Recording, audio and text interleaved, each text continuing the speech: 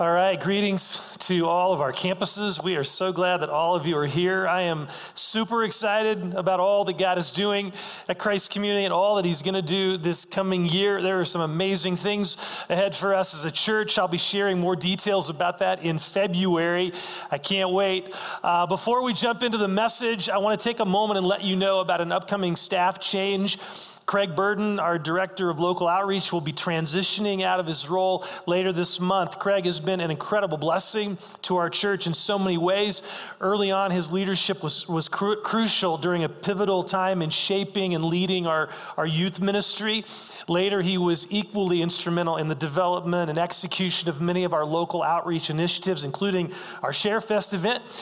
Craig's leadership here was marked by being a man of quiet strength, a great problem solver, full of compassion and wisdom. We love Craig and are grateful, so grateful for his ministry here, and we pray God's blessing on him as he pursues the next opportunity that God is leading him towards.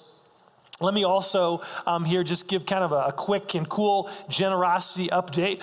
Our Caring Connection offering on Christmas Eve was over $22,000, and we were able to give $10,000 away to Rise, which is an organization that helps people escape the cycle of poverty in our community. And also, because of your year-end generosity, our budget shortfall was cut in half, which we're still behind budget, but we did make some huge progress. So thank you to all of you who give so generously to this church. You guys are amazing. And you may be wondering, why are we giving money away when we're behind budget? Well, we want to be a generous church. And that means having an open hand with the resources God has provided. And we want our heart to be a generous heart. And we know that is God's heart. And so we're trusting Him to provide in the same way individually that we're doing that. We want to model that as a church. So that's very, very cool that we can do that, and we as a church can do that. So good job, church. Okay, so a few months ago, you want to clap about that? Absolutely. Praise God.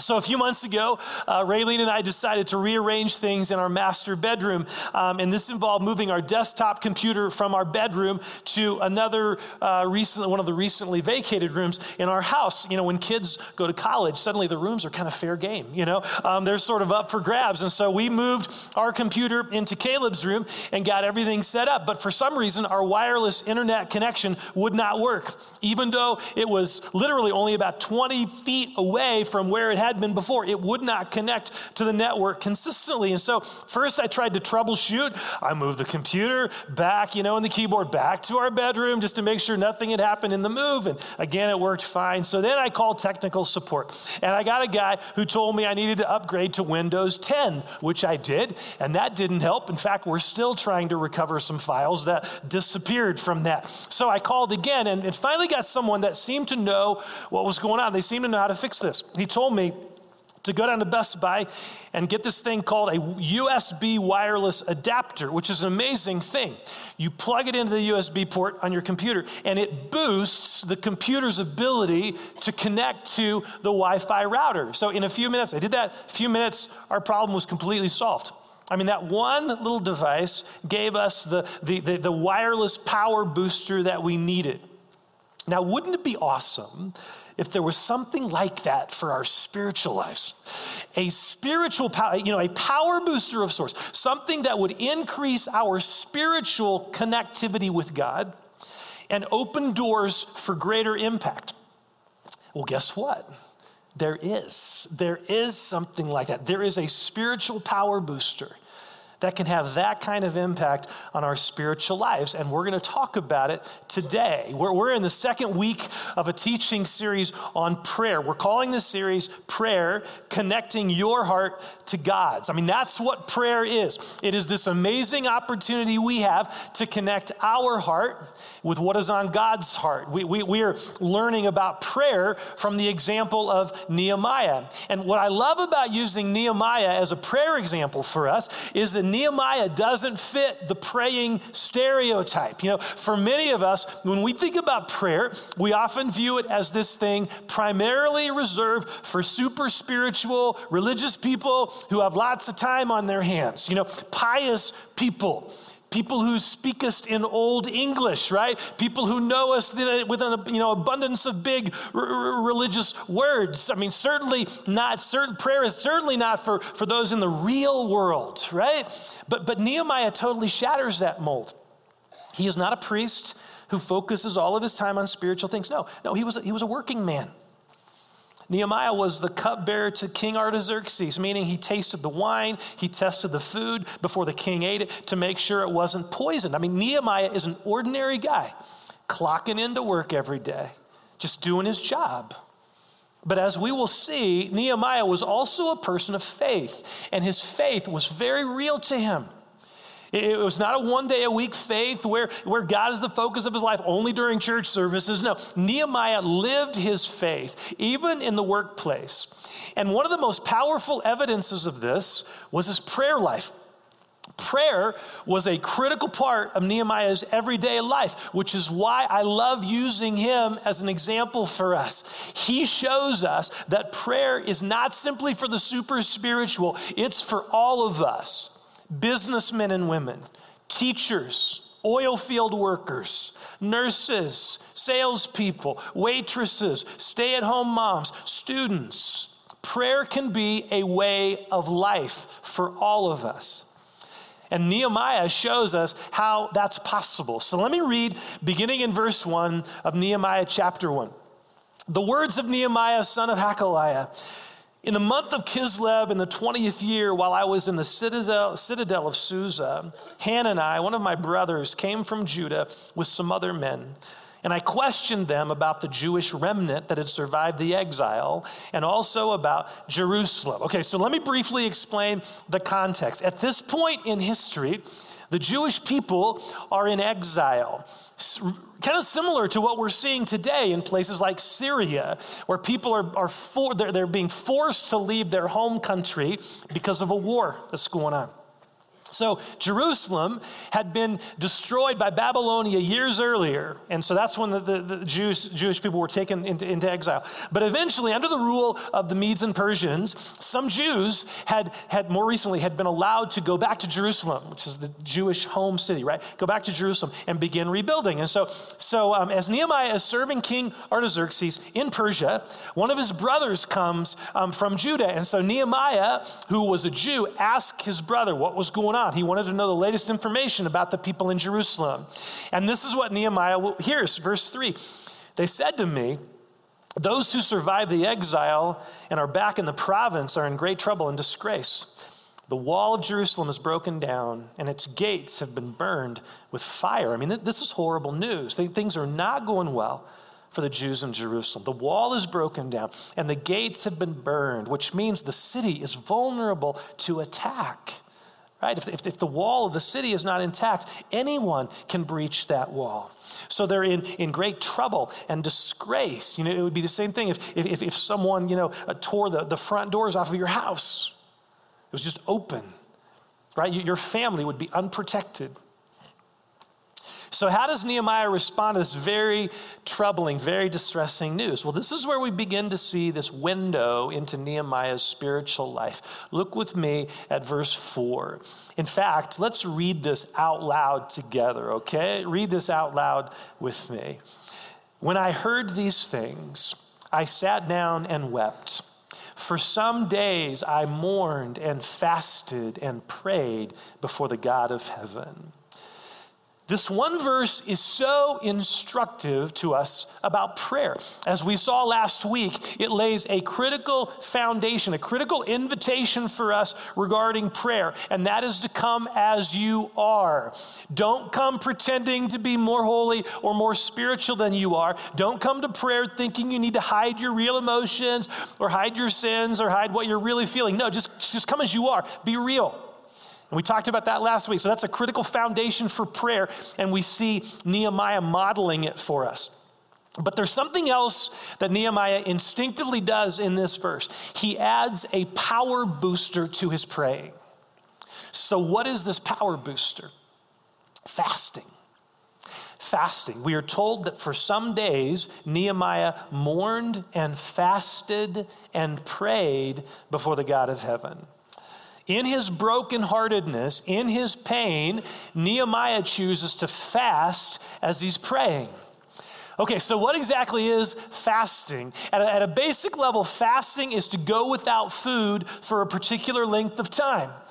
Now, there are all sorts of reasons why a person might fast. Maybe it's to lose weight or to do a body cleanse, all of which is fine. But biblical fasting is not about those things. Biblical fasting is fasting for a spiritual purpose. It is to choose to go without food for a period of time in order to focus more fully on the Lord. So in a very real sense, fasting is a power boost for our prayer lives.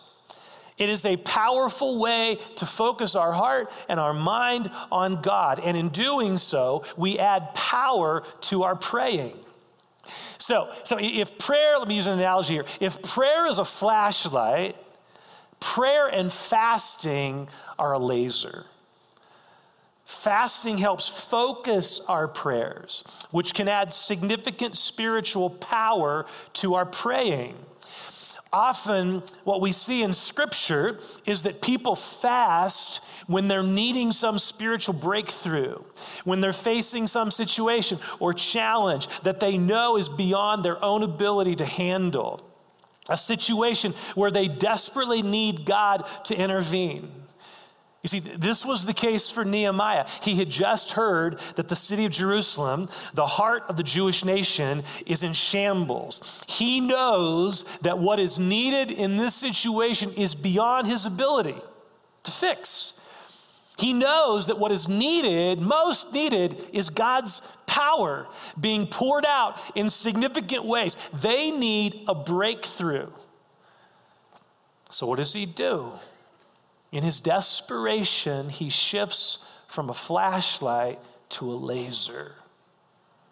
Nehemiah fasts and prays for a spiritual breakthrough. But it is not only Nehemiah who does this. We see this over and over again in Scripture when people are facing various challenges. For instance, in the book of Esther, in the Old Testament, when Esther knows that she needs to approach the king on behalf of her people and is very concerned about how the king could respond, he could kill her if he wanted to. I mean, she was very concerned about his reaction. She calls her people to fast on her behalf. She needs a breakthrough. Moses fasted at a critical time in the life of the Jewish nation when they were receiving the Ten Commandments. Daniel fasted when he was needing insight and wisdom for his people. Often fasting is utilized in the midst of spiritual battles where breakthrough is needed. Daniel's one example. In his fasting, there was a spiritual battle going on. But I think also of Jesus. In Matthew chapter 4, Jesus was led by the Spirit into the wilderness to be tempted by the devil. And Jesus chose to fast in the midst of that season of temptation. See, we often think that his fasting made him more vulnerable to temptation, right? After all, the devil tempted him to turn a stone into bread, which would have been very tempting for someone who was hungry. So we think that his fasting made him more vulnerable to temptation. But I think the opposite is the case. Because Jesus was fasting, he was actually more available to God's power and strength. Fasting enabled him to better resist temptation. Over and over again in Scripture, we see people fasting when they need God to show up in a big way. Another example, 2 Chronicles chapter 20, one of my favorite chapters in all the Bible. The nation of Judah hears about a huge army that is coming against them. And all the people, when they hear this, all the people, including King Jehoshaphat, are filled with fear. They are terrified. So what does he do? What does the king do? He calls the people to fast and to seek the Lord, together to fast and seek the Lord. And in that fasting, God gives a powerful prophetic word to his people. Do not be afraid or discouraged because of this vast army. For this battle is not yours, but God's. That incredibly powerful, encouraging, life-giving word came in the midst of a fast. It came in the midst of a fast, and it opened a door for a huge breakthrough. You can read about it for yourself later in 2 Chronicles chapter 20. In Acts chapter 13, another example, we see the Holy Spirit giving critical direction to a group of leaders while they were worshiping the Lord and fasting. I find in my own life that when I fast, I often feel more attentive to the Spirit, more spiritually in tune with the Lord. There is a more focused attentiveness upon Him that often happens in fasting. And part of that is due to our love for food. We love to eat. So when we choose for a particular length of time to give that up, suddenly our focus is able to shift. See, there is something spiritually powerful that happens when we dethrone, even for a short period of time, when we dethrone the God of our stomachs. That's the language Paul uses in Philippians 3. Their God is their stomach. We don't often think about our eating being an idol, but it can be. Let's just be honest, we love to eat. And that's an okay thing. But what can happen is that our lives, without realizing it sometimes, our lives can begin revolving around food. So that it becomes more than simply nourishment, it becomes a source of comfort. This whole idea of comfort food, see, it is that we turn to eating to bring us comfort in our times of emotional sadness or distress, rather than turn to the Lord. See, God wants us to find our ultimate comfort in Him, not in what we eat. So by fasting, we dethrone the God of our stomachs, which enables us to focus more fully on the Lord. Our hunger for food can be redirected into a hunger for the Lord. Our hunger for food can be redirected into a hunger for the Lord. Remember Jesus' response when he was fasting and the devil tempted him to turn the stone into bread. This is what Jesus said. It is written, man shall not live on bread alone, but on every word that comes from the mouth of God. See, clearly our love for food is to be submitted to a greater love, our love for God. Fasting enables that to happen. It reminds us of who our ultimate source for life is. And that can be an incredibly powerful thing, spiritually speaking. Now again, it's not just the fasting that is powerful. This is very important. It is the combination of fasting and prayer. That's what makes fasting powerful. Otherwise, fasting is just dieting, radical dieting. What makes it so spiritually powerful is the combining fasting and prayer. We spend a lot of time eating. And so when we're fasting, suddenly we have much more time on our hands to pray. It's this very powerful combination of physical hunger being directed towards God. Now, while I've just told you why fasting does what it does, there is an aspect of it that is frankly unexplainable. It's unexplainable. It's sort of like giving. You can't explain to your accountant how it works, that when you give to the Lord first, you tithe or whatever, how there's provision that comes. You can't explain that, in terms of on a paper and how all that works. It's a mystery. The same thing is true with fasting. It's supernatural. It's mystical. Fasting connects us to God in a way that is beyond this world. It just does.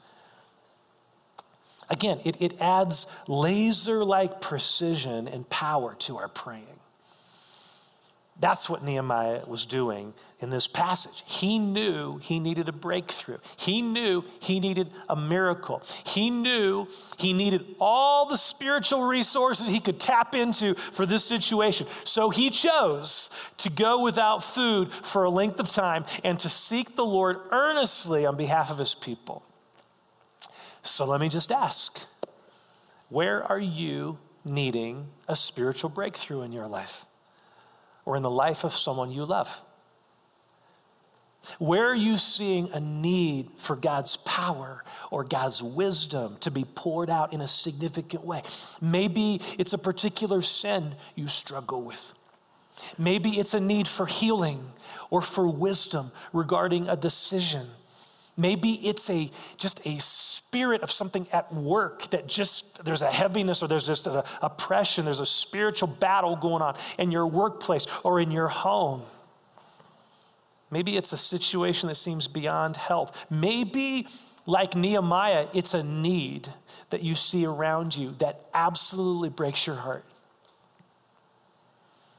A need that causes you to weep, that causes you to long for things to change. Let me just ask, have you considered fasting about that? Whatever that breakthrough is, that need is, have you considered fasting about that? Giving up food for a period of time to focus your prayers with laser-like precision. If not, why not? Why not do so? In fact, there's this really interesting and challenging statement by Jesus in Matthew chapter 6 when he says this. When you fast, do not look somber like the hypocrites do, for they disfigure their faces to show others that they're fasting. Truly, I tell you, they have received their reward in full.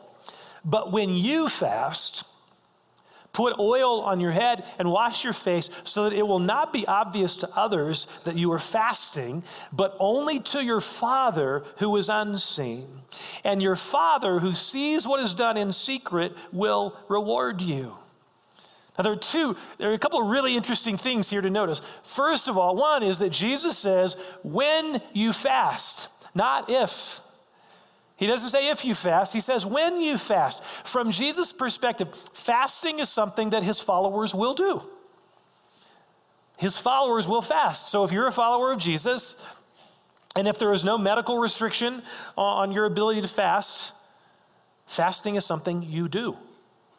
That's what Jesus says. It's something we do. Jesus wants his followers, he expects his followers to fast. It's just as a part of what it means to be a follower. The other cool thing to note in Jesus' words is the reward for those who fast with a humble spirit. For those who fast, not drawing attention to themselves and, this is so hard. And, someone was telling me about people getting on Facebook and talking about how hard the fast is and all that stuff. And that's okay or whatever. But I think we got to be really careful that our fasting is ultimately, it's between the Lord and us. It's not for everyone else to know that we're fasting. And so Jesus is talking about people who are fasting not drawing attention to themselves. And he says that our Father, our Heavenly Father, who sees what is done in secret, will reward you. There are rewards, there are blessings, there are breakthroughs that come through fasting. Now, one of the other things that we see in Scripture is that often fasting is not simply an individual experience, but it's a community one. It's a corporate one. Earlier, I mentioned Esther, who called her people to fast on her behalf, right? She called other people to fast together for a breakthrough as she approached the king. And there was a huge breakthrough in that whole story. It's amazing what happened. We also talked about Jehoshaphat in 2 Chronicles 20, calling the entire nation to fast as a huge army approach, and everyone was fasting, and that's when God gave this amazing prophetic word, and this amazing thing happened when the army showed up. I mean, it's just a really cool breakthrough.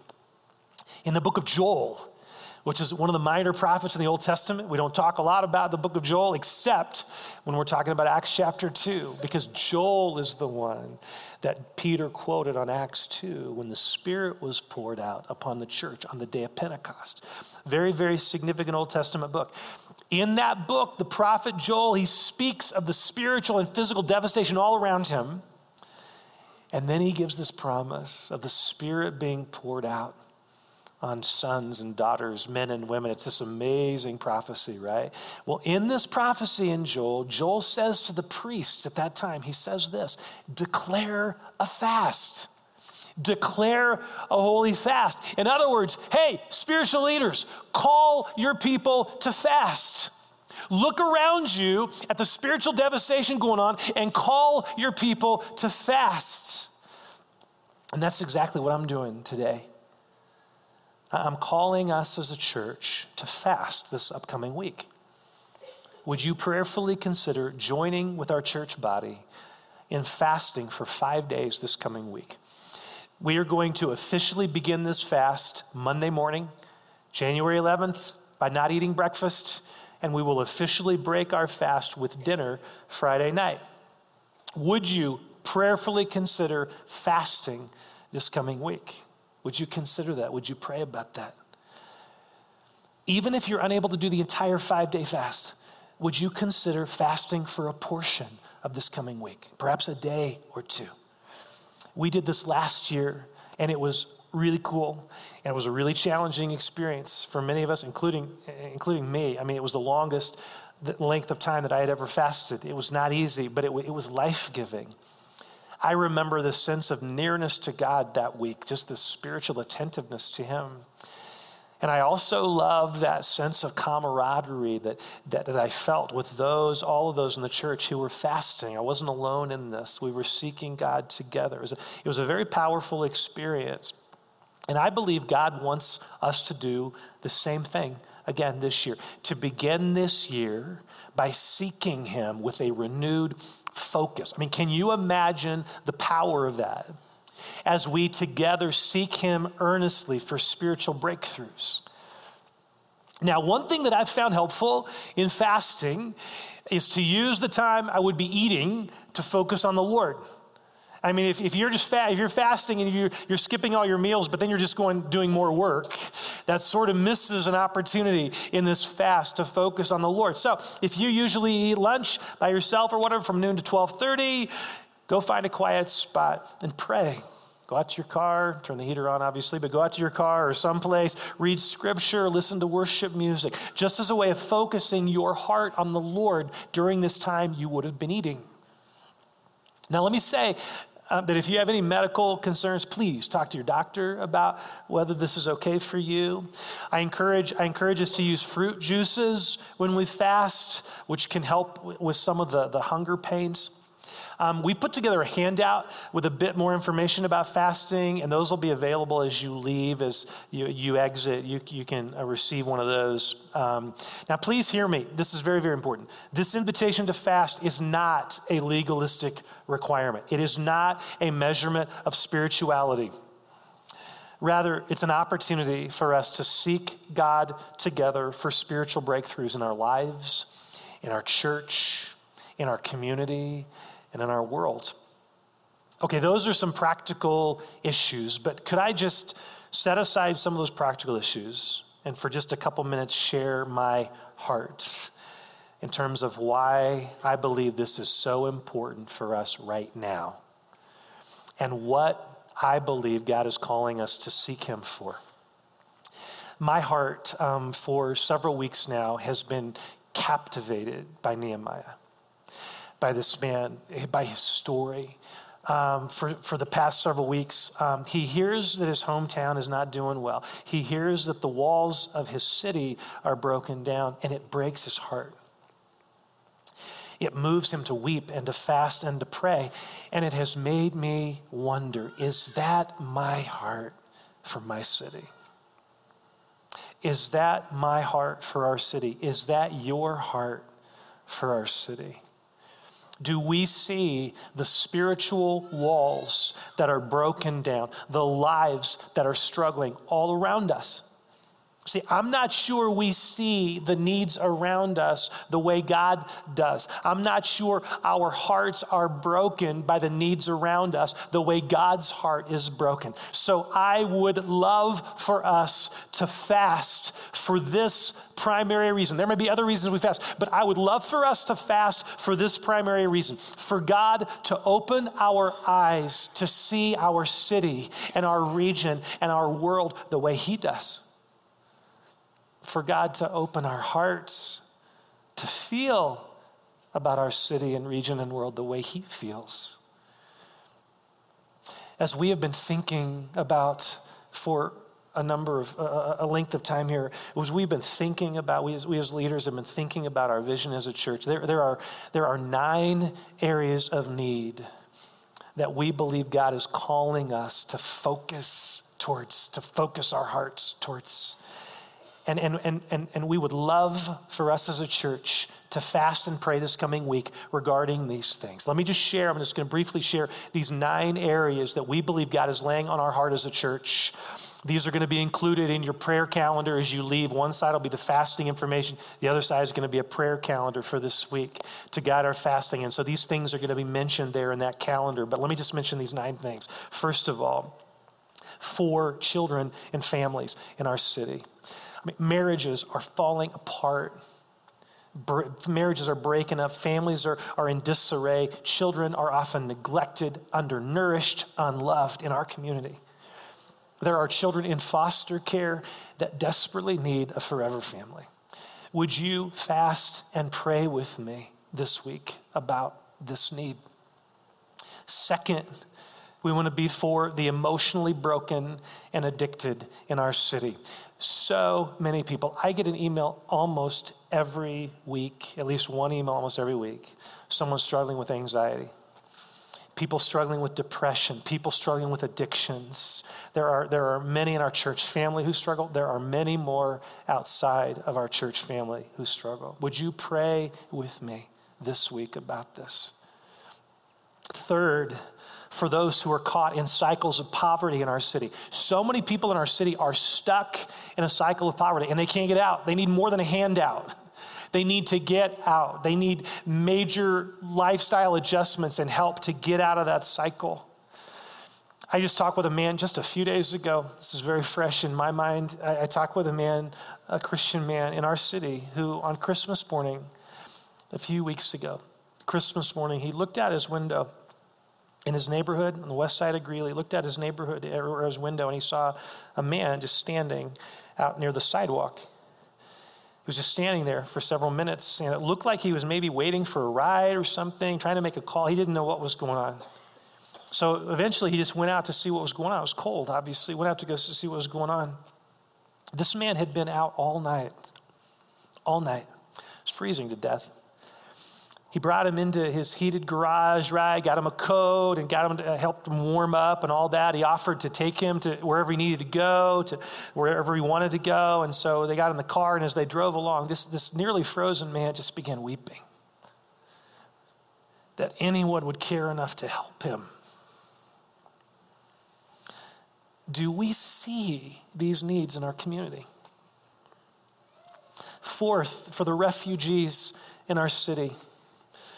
All around us, there are hundreds of refugees who have fled oppression in various parts of the world. They have fled war in various parts of the world. All they long for is a better life for their family. But that transition is hard. New culture, new language. We see in Scripture, in Deuteronomy, other places, God's heart for the refugee is our heart for the refugee. Would you pray with me?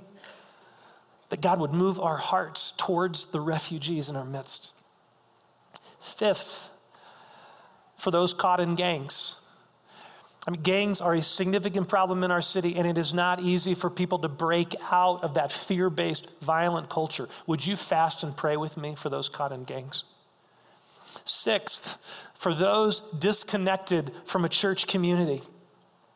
Did you know that within 20 minutes of our West and our 15th Street campuses, within 20 minutes of those, well over 150,000 people live, most of whom are not connected to a church, most of whom are not growing in a relationship with Jesus, if they even have a relationship with Jesus. Thousands and thousands and thousands of spiritually lost people all around us. Will you join me in fasting and praying for them? Seventh, for the marketplace in our city, we in our community. We have all these places to go in our community, right? We have places we go in our community to buy things and to eat and to hang out and to build relationships. Do we see those places? Do we see those as places God can use us in? Would you fast and pray with me for God to use us in the marketplaces in our community where people hang out? Eighth, for leadership in our community. Leadership is critical for the gospel to advance. Do we see the need for godly leadership to be developed in every facet of our community? The church, the business world, education, politics, all of that. Would you pray with me for leaders to be developed, godly leaders to be developed? And ninth, for the expansion of the gospel around the world. Our world needs Jesus.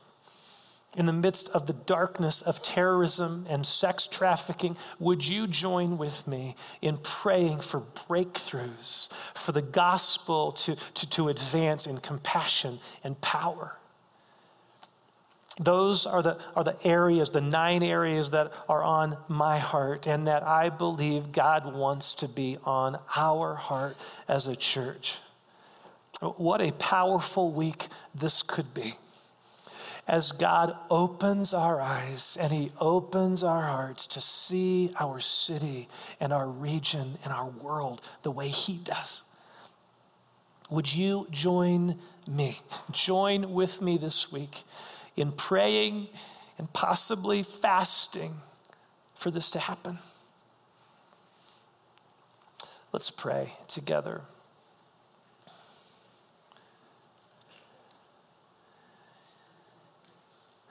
Father, thank you for the challenge of your word. This amazing thing that you have given us, the spiritual power booster for our prayer lives. And God, we admit, for many of us here, we admit it's probably not something we do regularly, do very often, but we hear the challenge from your word.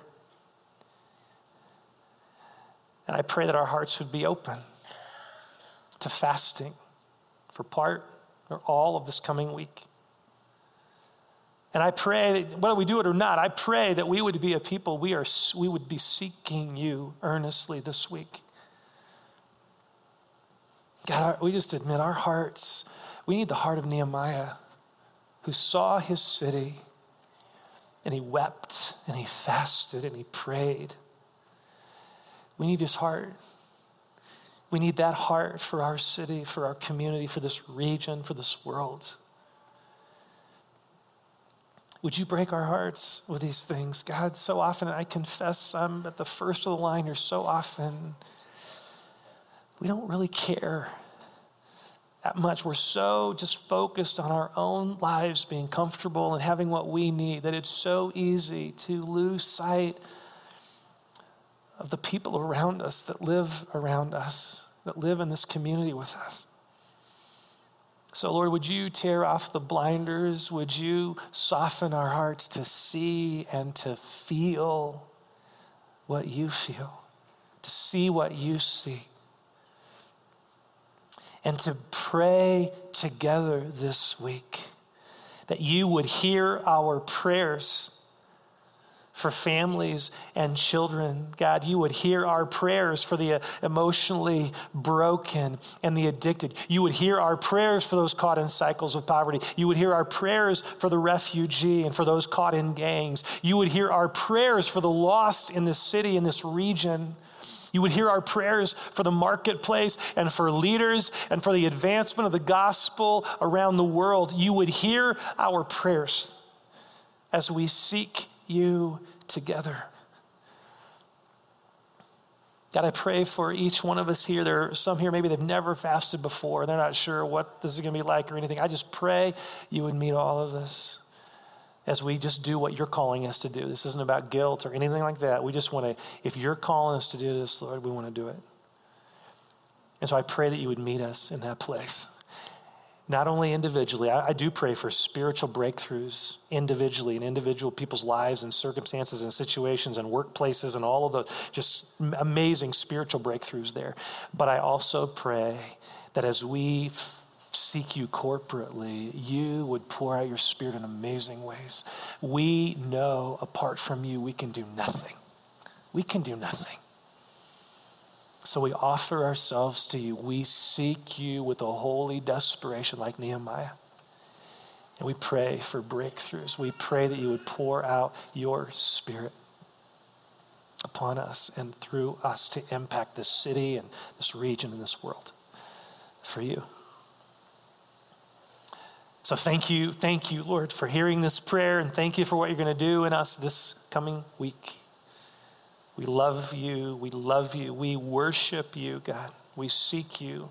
Even now, together, we seek you.